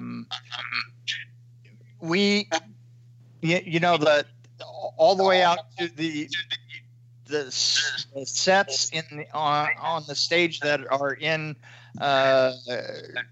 Saugus up in Canyon Country. We were all over the place. Well, we had, if I remember correctly, Mick, we had 6 stages going simultaneously just where we were, right? Right, exactly, just where we were. But we were also filming at everybody else's shop. Remember, we were filming at Steve's shop. We were filming at a place that we had rented just to put the torso in and film that there on that stage. We were filming Peter Chesney's shop. There wasn't a place in town that we weren't filming on that. We were everywhere. I swear, I would get up in the morning. I would do drawings until I would get up and get to the stage at 6. I'd do drawings until 7:30 or 8. I would get on the road. I would visit all the locations, and for the sets I was building and what I was designing, and I wouldn't get back until 9 o'clock at night, and get a chance to like start working on the stuff on the stage again. It was a pure lunacy, but it was so much fun. As long as it's fun, right? You gotta love what you do. Absolutely. I think that part of the reason that I wanted to do Nightmare on Elm Street 4 was because it's a perfect example of all the killer work that everybody did for it, and everybody worked together. I mean, there were like some fights and squabbles, but boy, I got to tell you, all of us were always moving in the same direction, and we were big. Oh my God, we were big. I think one of the coolest things about too, though, was Rennie gave a lot of us artists just like creative freedom to do whatever. Do it. Well, he only started he was like, "Oh, that sounds great. That sounds great. Just do it." So he started 6 weeks before filming, and let's face it, there was by the time he came in, the junkyard was already 2 weeks constructed. We were already on the stage. Virtually every makeup effects was started by that point. Well, and recently I just and this is kind of going backpedaling a little bit, but it was funny because my first experience with Mick, this was like right before Nightmare 4. We were shooting at DreamQuest. We were shooting The Blob. And I was working on that, and I remember going across to another stage with another puppeteer on The Blob, and I actually met Mick in there on the miniature version of the right. I couldn't place. I actually couldn't place my memory of that junkyard until about a month ago when I had that same puppeteer that's now an actor. He came up to visit me here in Vegas, and we had a talk, and he's like, "No, don't you remember? We went over to that stage, and you were talking to Mick." And I'm like, "Oh, no wonder I remember that." Yeah, that's right. No wonder I remember. Well, I told you because you had the weirdest hair in the world. And I told you that I had talked to you, that because the thing is you would walk up and you know how you kind of associate people because you don't remember names, right? Because all of a sudden you're always working with like completely different groups of people, and there were, honestly, IMDb says that there were like probably 50 people working on the film altogether, and easily there was 200. There were so many people working on that film. But the thing is I remembered you immediately because I always equated you immediately as a Japanese fan. I had commanding hair. Yes, you did. Oh. His hair was so long. Hey, it was so razor straight. It was like standing right up, and it was like I've seen it before where people have they make it at the base. It's like 3 or 4 inches wide. Not Nick. No, Nick was like a half an inch at the base and a half an inch at the top. And that is hard work. I've got a friend that does that, and it is hard work. I could never figure it out. I was like, wow, how does he get his hair? Because I was a long hair guy, but I wasn't about ready to do that. I couldn't do that much work. Well, rounding say? back to the book, I want to do a quick fire. So tell us what part, but you can't explain it. And it has to be like an immediate answer. You can't think about it. It just has to be your first answer that comes to your mind. What is your favorite section of the book? Like if you had to pick a section, what would it be? Ooh. Whoever wants to go first. Oh, yeah. I'll tell you right now. Peter's and my interview. Okay. The toll it takes. Okay. Like, who's next? Well, why don't we let Nick go? Why don't we let Nick go and I'll go last? Okay.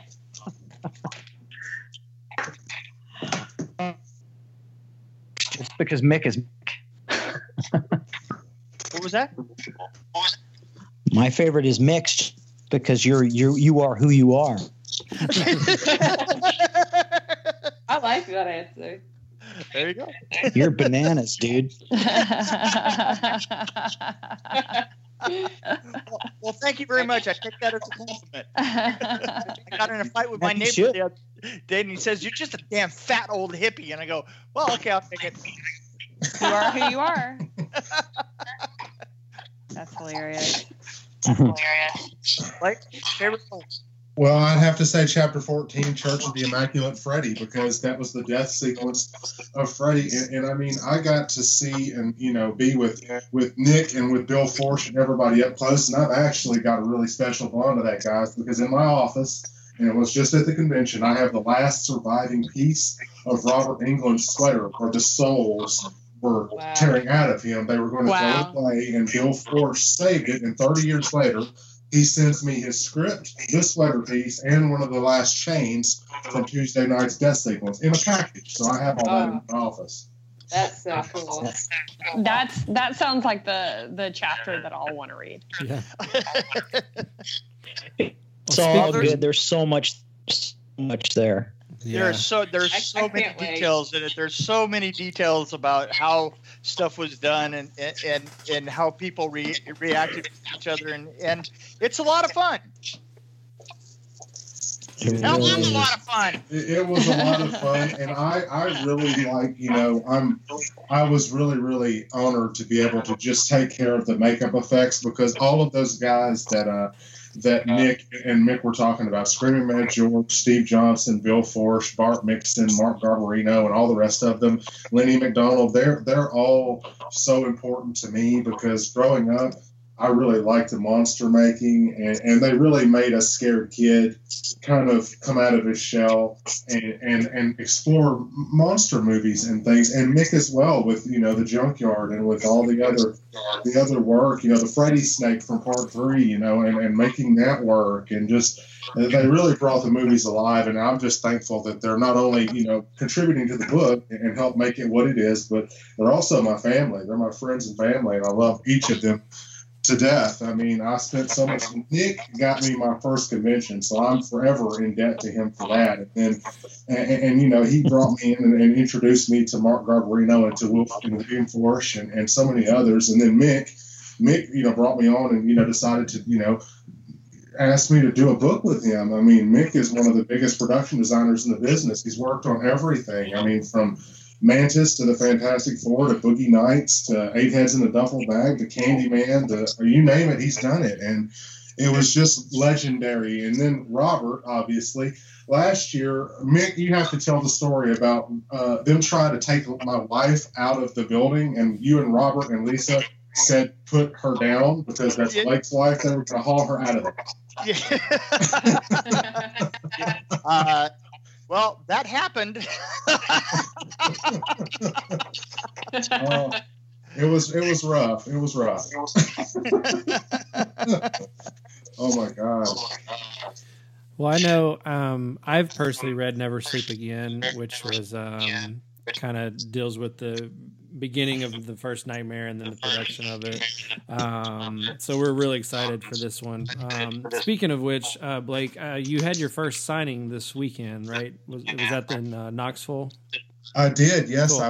I was one of the guests at CreepyCon, and oddly enough, I met a family member that I didn't know was a family member until my wife informed me. Santiago Cirillo from The Walking Dead is my wife's adopted sister's uncle, so he is my uncle. Wow. So I got to go spend time with him, and he got a book and then put on a glove, and of course he held the glove up to my throat like he was going to slit it, because that's what you do with family, right? Try to slit others' throats, and I didn't know until afterwards that Nick was familiar with Santiago's work. So I think it's funny how we're 6 degrees of Kevin Bacon in this. But it was a great time. I had a lot of people want to come up and look at the props, and they asked about this torso that my wife brought for our table, and that was built and fabricated by Nick. It was in Road to Hell and Bullet Face. It's screen used, bloody, just amazing thing. She's now got black paint from where she was done up with this special makeup effects, and now there's a little bit of black on him, and it was just all kind of neat, like people asking questions. And then the books, I mean, we sold a few paper books, but I was surprised by how many people wanted to order tablet versions, because I didn't realize that was such a big thing. I'm a little bit technologically behind when it comes to tablets and such. So that was interesting. But I think probably one of the biggest things for me was opening up the book and kind of giving it a once over and looking over everything that we did, and looking over Nick's section and looking over Mick's stuff and Peter Chesney's, and just seeing the effort and everything came to fruition, because it was 7 months of pure chaos. But it was a beautiful disaster. It really was. It was like just this kind of late nights, sleepless nights, Nightmare on Elm Street 4 ad nauseum. I probably watched the movie 50 times while we were writing this book, and it was just amazing to go through and kind of relive all those all those moments and get to see all the work and everything that everyone put in, because everybody that worked on the film was so amazing. The film would not have been what it is without Mick, without Nick, without Bill, without Steve, without everybody. I mean, there was not a better group of people to tackle this movie than what did, you know? Well, the most beautiful thing about this book overall is that any question any fan has about how something was done or whatever, I mean, it's answered. It gets answered here. It is. There's an awful lot of there's more answers than you knew there were questions to. Yeah, oh, yeah. Well, Sure. we are so excited about the book. Can you tell us where listeners can find it? And also, we want you guys to plug where we can find y'all online as well. Well, funny you should ask. All you have to do is go to BehindTheScreamsBook.com, and you can order a copy. You can order a paper copy. You can order a PDF copy. You can order a signed copy. Me, as far as Mick Strawn goes, I also have a podcast called Dream Warrior Review. And we release probably about 3 times a week. And we have 7 or 8 really rabid fans. And I will be coming to a con near you to con you. Thanks for being honest about that. Well, I'm a treasure. I'm a national treasure.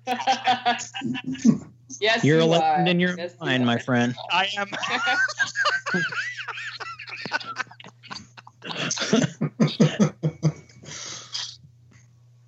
Cool.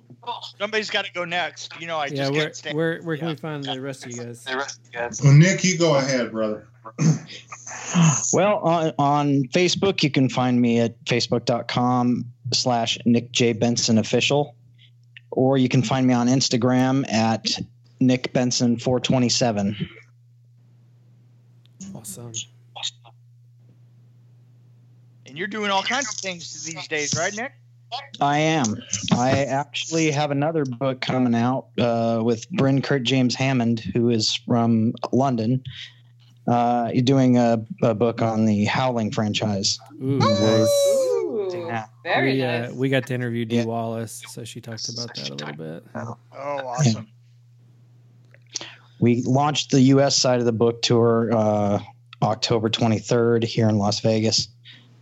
Oh, So, that's very cool, man. Very cool. yeah. And Blake, what about you? You can find me all over. Usually anywhere Mick is, I'm usually following behind him because we don't live in the same state or the same area, so we're constantly trying to battle time zone issues. Sometimes he will call me and it will be like 11:30 or midnight my time, and it's only 10 his time, so that makes for some fun conversation. You can find me on Instagram at Blake Best Official. You can find me on Twitter at Blake Best 1428, because what better place is there to be than 1428 Elm Street, So right? that's a good address. Yeah, Great. absolutely. You can find me on my website, which is blakebestauthor.wixsite.com. /Blake Best Horror. I'll be selling copies of the book there as well. If you want to get a paper copy at a signing, I've got some signings coming up soon. I'll actually be in Vegas with Nick. Nick got me set up on a couple book tour things going on up there with the Howling book. So I'll get to go up there and do some behind the screens work, and then get to meet with Bryn James Kurt Hammond, and then get to spend time with Nick and hang out up there, and then. Do you know the dates on that, by the way? For my, let's see, I've got different days. I know the other book, the Howling thing starts on the 23rd, doesn't it, Nick? Yeah, we have an appearance the 23rd, the 24th. We have 2 different appearances in 2 different places. And the Sin City Halloween will be the 26th, 27th, and I believe part of the 28th. Is that in October? That's in October. I'll be there for those, and I think I'm going to get in on the 24th or 25th. So, Nick, I might see you because I know there was the Cash for Chaos thing is happening. Correct. and then there's a couple other ones. But Nick was very kind and got me on some shows up there. My first convention appearance, I have Nick to thank for that because he introduced me to, Paul Casey, and got me on to the Sin City Halloween show. So this will be my second time going there, and I'll do a book signing there. And I'm sure Nick would also like to do, some, signings of that book probably as well. He's going to be so busy. Nick is in so many books. He is just got so many irons in the fires, and it's amazing. I don't know how he does it. That's awesome. Yeah, I think I'm actually going to be in Vegas in October, but I think I'm going to miss you guys. I think I fly back the 21st, so I think I'm going to be a little early. So, just my luck. Extend your trip.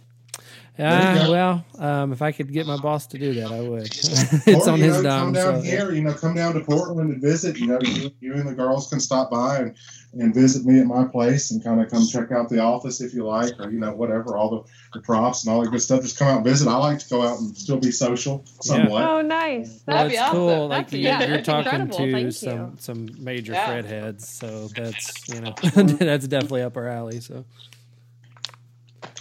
Well, cool, guys. Well, we appreciate your time.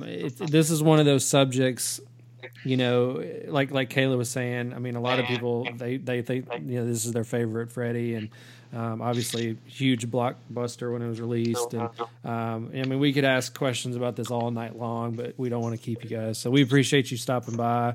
We'll put all this stuff up on our website and our Instagram. And this is going to premiere on the 31st. So here in a couple days, it'll be live. So, so thanks again, Nick Benson, Blake Best, Mick Strawn, and check these guys out on their websites and Instagram and Facebook. And appreciate you guys stopping by.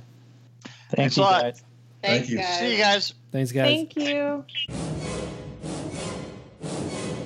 All right. So that was pretty crazy. We, as we said, we could have talked all night things about Freddy Krueger, and that one obviously is a very popular entry into the franchise. So we were very excited to discuss that. So we'll have all the information about where to order the book and all their personal stuff on when we post this. So, we're gonna wrap this up. I had one kind of jokingly, one kind of controversial thing to talk about. So, since we've started this podcast, we've had a few people comment about our logo. Excuse me. If you're not from Tennessee, it's basically the TriStar from the Tennessee state flag.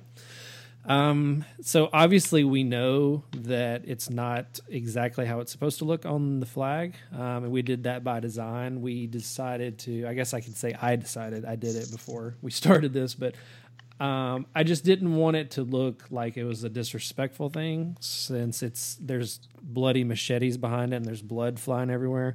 So, I wanted it to, if you glanced at it, that's Tennessee, that kind of a deal, but I didn't want it to be an exact copy. So that's why we did it that way. We obviously knew it wasn't the right thing. I didn't know if you girls knew this. It's actually a law. You're supposed to actually have it the way that it's supposed to be. And there's actually a bylaw in the Tennessee, laws about that. So evidently there are some people that are really up in arms about it, but we actually got a 4-star review about it. You can go to iTunes and go to our page and read the reviews. I won't say who it is, but that was their only comment. It wasn't our content. It wasn't my crappy voice or anybody's crappy voice. It was the change the logo, change the TriStar. So I got with my art director. It is being changed. We will have it to the way it looks on the flag. So everything's prim and proper.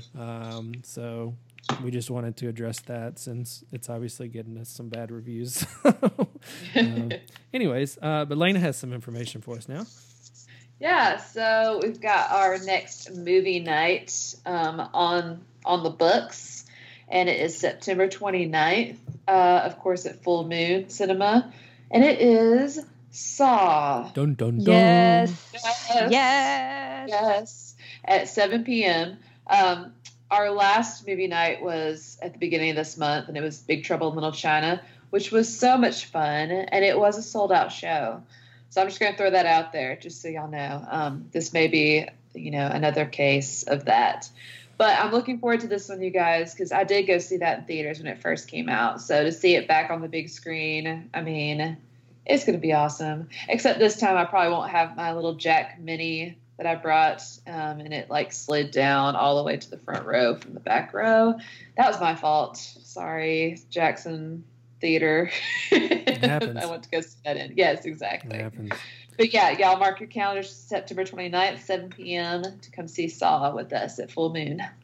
And you can go to fullmooncineplex.com to get tickets in advance. And like she said, the last show we did sold out, and I think they had to turn a couple of people away. So, not saying it was because of us, but and also this movie we're going to do trivia. So if you'll get there a little early, maybe 10 minutes early, we're going to ask some questions before. And if whoever wins will get probably, a Music City Horror t-shirt and some fun stuff. So, yeah. I'll buy you a beer if you're of age. And she knows everything about the beers. So I'll She pick out the does. beer for you. She will make a very good choice, and she'll Yes. pair it with your popcorn. Exactly. Yes. So we're going to wrap up this episode. We give shout outs to other podcasts, so I'll do that real quick. There's a podcast in Tennessee called Two Non-Moms, and I've only listened to a little bit of their show, so I don't know a ton about it, but they're on Instagram. It's the number 2_non NON_moms. The other one is called Pop Crime and Wine. A girl named Taylor that follows me on my personal, she started a podcast, so we followed each other. Music City Horror followed them, whatever. They're on episode, I think, 8 now, and it's more of a true crime thing. So it's Pop Crime and Wine. It's all one word. They're also in Tennessee. So those are the 2 shout-outs. Wanted to shout out a couple of our followers on Instagram as well. They basically took a screenshot of an episode they were watching and posted it in their stories, and just unprompted, just really were cool and just spreading the word. And one of them, actually, it sounded like they really hadn't got into podcasts before, and so we were one of their first ones that they kind of followed. So that kind of means a lot to us, because we're just like a lot of people, we're just fans, and we just said, screw it, let's just do this, so there's times where we're, we think we're spinning our wheels, and we're just talking into the vast void of space and no one's listening. But when we get little things like that, it kind of makes us feel good. So Dylan Tibbetts, his Instagram name is Dylan of the Dead, and that's DILLON of the Dead. He posted a screenshot of us the other day, and he said he liked our stuff, so thank you for that. Also, Kate Herreno, I think is how you pronounce it, HARUNO. Her Instagram is Jester_smile, and she just started listening to us, and she's kind of digging what she hears. So thank you for listening, Kate. And Jada Laborde, LABORDE. Her Instagram is sunflower_Jada, and also new listener. So thank you for spreading the word. Little stuff like that goes a long way, so we really appreciate it. You might post it one time in your story and then 2 people listen because of it. You know what I mean? So growing that audience little by little really, really helps. So we appreciate that. Also, we have a local personality, Count Drahoon. I don't know why I'm getting all these names tonight. What is going on? Where are the Smiths and the Johnsons at? Anyways, Yeah. DRAHOON. And that's his Instagram name, Count Drahoon, all one word. He does a podcast, Nice. but they also do live shows of the presentation. They're going to be at Monster Fest on October 6th. That's in Chesapeake, Virginia. They're going to be at the Carpe Cafe in Smyrna, Tennessee on October 12th.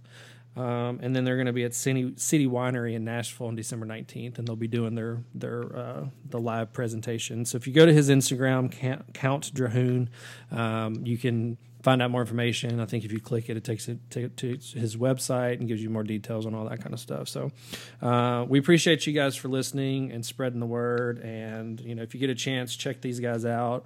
They've been very cool so far, and we appreciate it. So I think that's it, guys. Or do we have anything else to talk about? I think I that's it, have yo. nothing at all. Cool. Well, by the time this airs, we will basically have hit the unofficial start of Halloween season. So Ooh. I can't wrap my head around that. I know. That's wild. I know. And I think the next time we do a show, that'll be our 1-year anniversary. I think that's going to be very close. Oh, Oh, how yeah. touching. So Yes. How it would be funny if touching. we could get Scott back for that one episode. That I was would thinking be about really that. funny. He reminds me of the Yes. guy from Summer School, the football player. At the very beginning, he asks for the hall pass to go to the bathroom, and then he comes back in the last 5 minutes, and it's like the longest pee break in the history of the world. So. And Well, yeah, just to give our readers something, or our listeners something to look forward to, I will be your Halloween Horror Nights correspondent. Yeah. So I will be Yeah. going to the parks in October. So I'll be able to give you guys the rundown, and hopefully I'd like to be able to show you guys some of it. I don't know what their policies are of, taking pictures or videos or anything like that. So I'll see what I can get, but it should be exciting. I'm really excited about Trick or Treat, and I'm excited about Stranger Things. But they've got a lot of really cool stuff going on, and that's my first time I've ever actually gotten to go. So I will come back with a full report.